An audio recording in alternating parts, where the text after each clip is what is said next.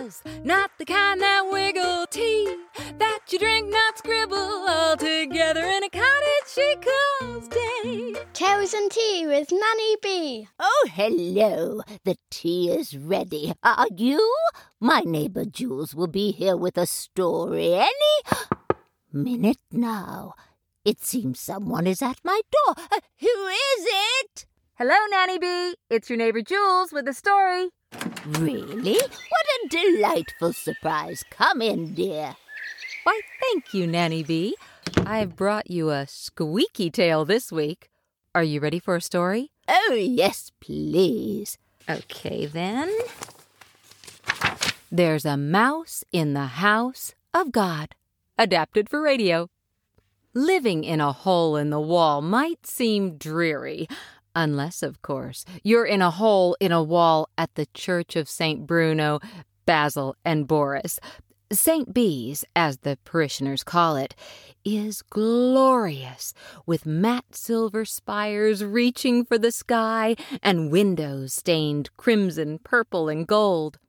On Sundays, and most of the Mondays, when the choir rehearses for Sundays, St. Bees echoes with voices bouncing off the stone walls and rumbling you to your bones.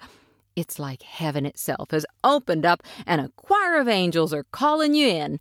But every other day, on Tuesday, Wednesday, you know the rest, St. Bees is startlingly quiet. You really can hear a pin drop. Not that many do. I mean, why would someone be walking around with a pin? And if they were, what are the chances of them dropping it? But anyway, in the silence of St. Bees, even Squidge, the quietest of church mice, tippy-toes around. Squidge loves his itty-bitty hole in the wall, so doesn't want to attract the attention of the church custodian, Mr. Porter, who tends to the church building and all its repairs. Mr. Porter stops every gap, fills every crack, and patches every hole. Without warning, I might add.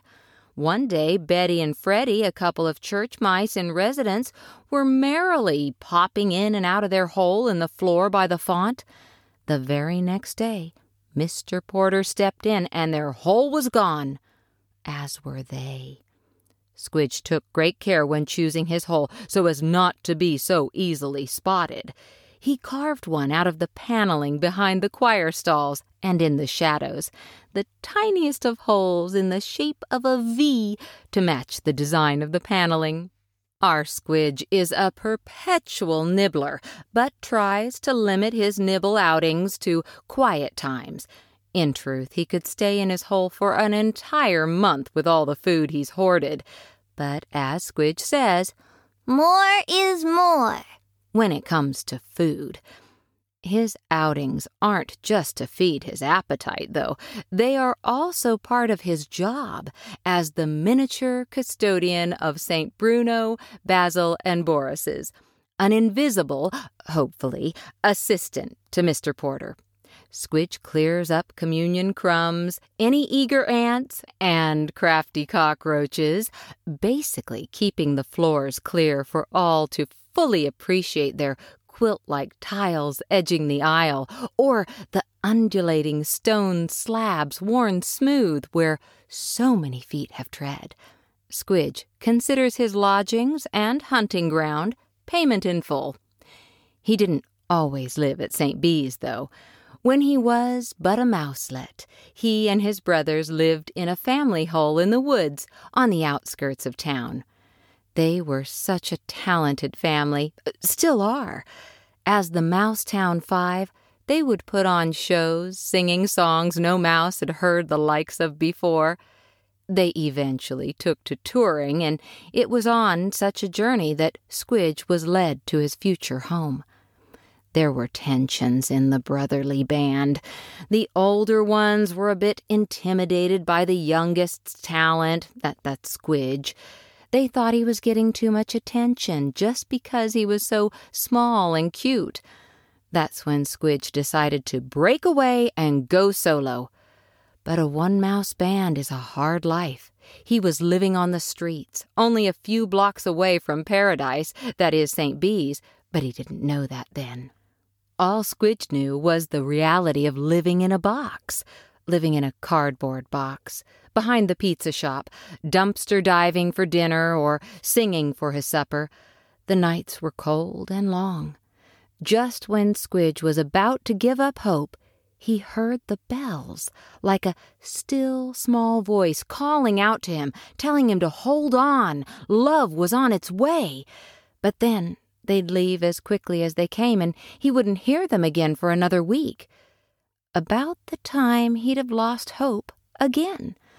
One day the bells spoke to him, but this time they said, "Come to me. If you are worn out, let me carry your load."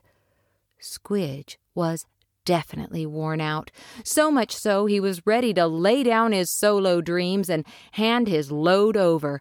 So he started walking towards the bells. They were like a beacon, lighting his way when he finally reached the church steps.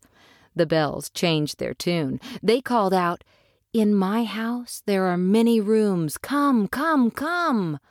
Squidge looked up to the bell tower where he nearly fell backwards, it was so high. There were feet all around him making their way inside.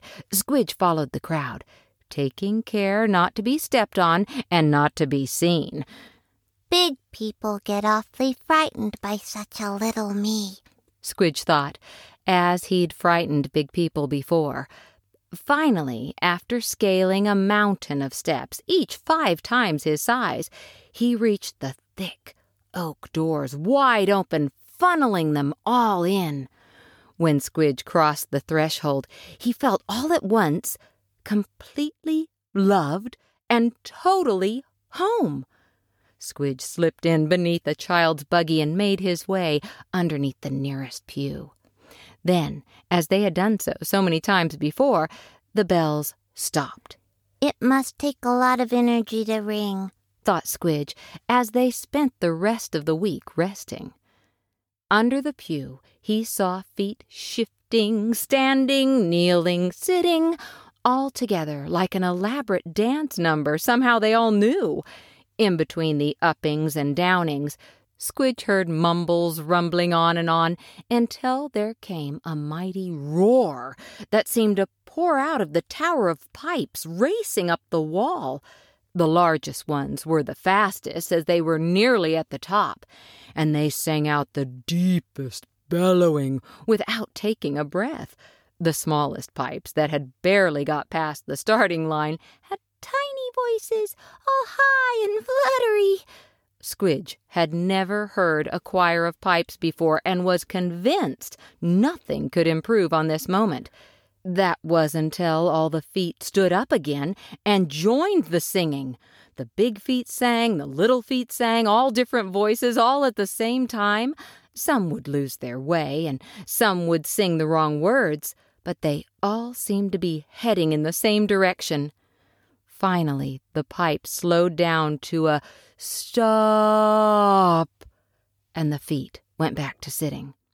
Squidge was buzzing inside, the music still echoing in his ears. "This is what perfection feels like," thought Squidge, his tail still tingling. As the mumbling returned, Squidge reveled in this sensation and wondered if he'd ever feel that way again, until the pipes started roaring again, and the feet started stirring. The wave of music was coming again. This time, Squidge began to look around, and he noticed that at the very front was a group who didn't lose their way or sing the wrong words. They were very busy people. Squidge assumed as they hadn't had the time to dress before coming out and are still in their robes. Conveniently, the robes, all of silk, matched, almost as if they'd planned it.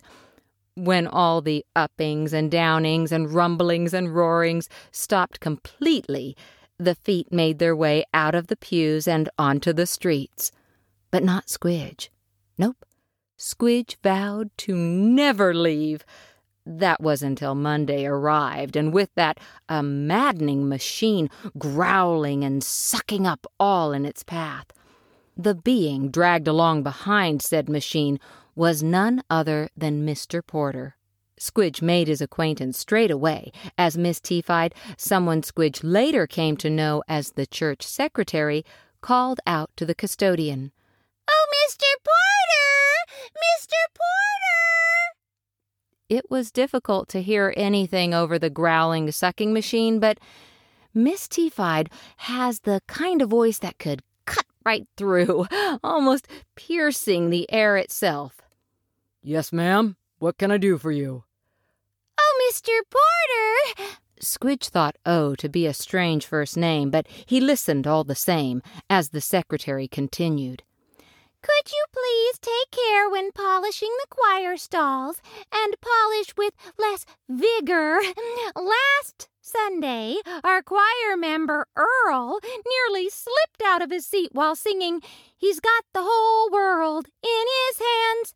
Fortunately, Godfrey was there to catch the whole Earl in his hands." "Of course, Miss Teafied," Mr. Porter replied, and Squidge later realized that this was the only reply the custodian ever offered the secretary. No questions asked, no resistance given, simply another, "Of course, Miss Teafied," to any of her requests.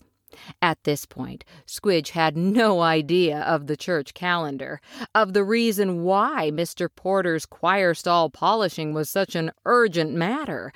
As far as he knew, the bells rang on Sundays and didn't on Mondays.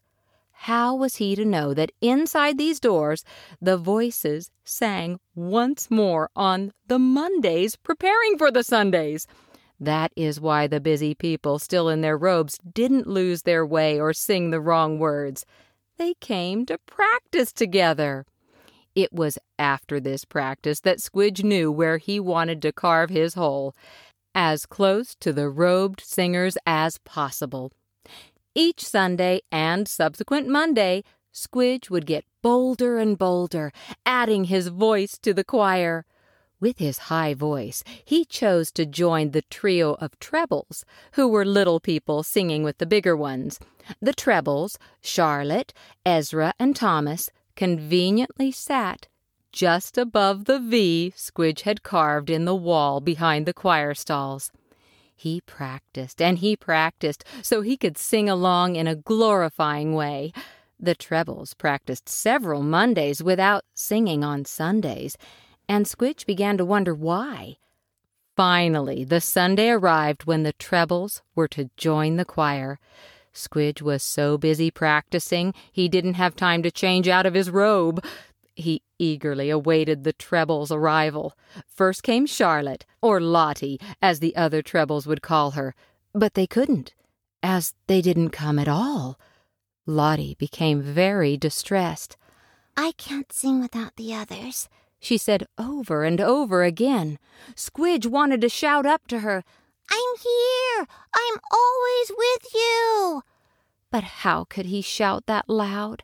Once the service started, Lottie stopped saying, "I can't sing without the others," but she kept thinking it. After the opening mumbling rumblings, it was time. You could tell because the choir stood and the pipes, racing to the ceiling, roared. Well, they all stood except Lottie. She was so frightened, she stayed in her seat. Squidge had to do something. So he did what a church mouse should never do, especially on a Sunday with hundreds of pairs of eyes able to spot him. Squidge came out from the shadows and scurried up the choir stall, right alongside Lottie's ear. The time for her to sing was coming, so Squidge shouted in his loudest voice, "I'm here! I'm always with you!" Lottie lifted her head and felt a ray of hope. Maybe she wasn't alone. The time for the treble part was coming. Lottie tried hard to think of the note, but nothing was coming to her. Then she thought she heard a little mouse of a voice sing, "My fear doesn't stand a chance when I'm standing in your love." Lottie didn't even realize she was already singing along. "My fear doesn't stand a chance when I'm standing in your love. And all at once, her fear was gone. She and Squidge sang out to the heavens for all to hear. Everyone was so inspired, no one noticed the little mouse at her side. Squidge managed to slip away back to his hole and sang the rest of the service from there. From that day forward, Lottie didn't need reminding that all she needed, she already had. And Squidge went on singing at the top of his voice, but from the bottom of the stalls, just outside his hole, in the shadows, where no one could see. He was still in his robe. The end. Why, thank you, Jules. You know there has been many a choral concert when I've come to rely on my little mouse friends to guide me. They are blessed with perfect pitch. Perfect, perhaps, but so small, how can you hear 'em? They usually phone me on my wireless Bluetooth earbuds. It's very discreet. Are they talking to you now? Does it look like they are? I don't think so. Good. Will you be back next week? For more Tales and Tea? Of course. Go to nannybee.com. Go there to find out about all our stories. If you like the show, please say so on iTunes or Spotify, or even better, tell a friend. See you next week for more Tales and Tea. Go on and leave a message for Nanny Bee, and you might be on the show. This has been a Toad and the Hole production for nannybee.com.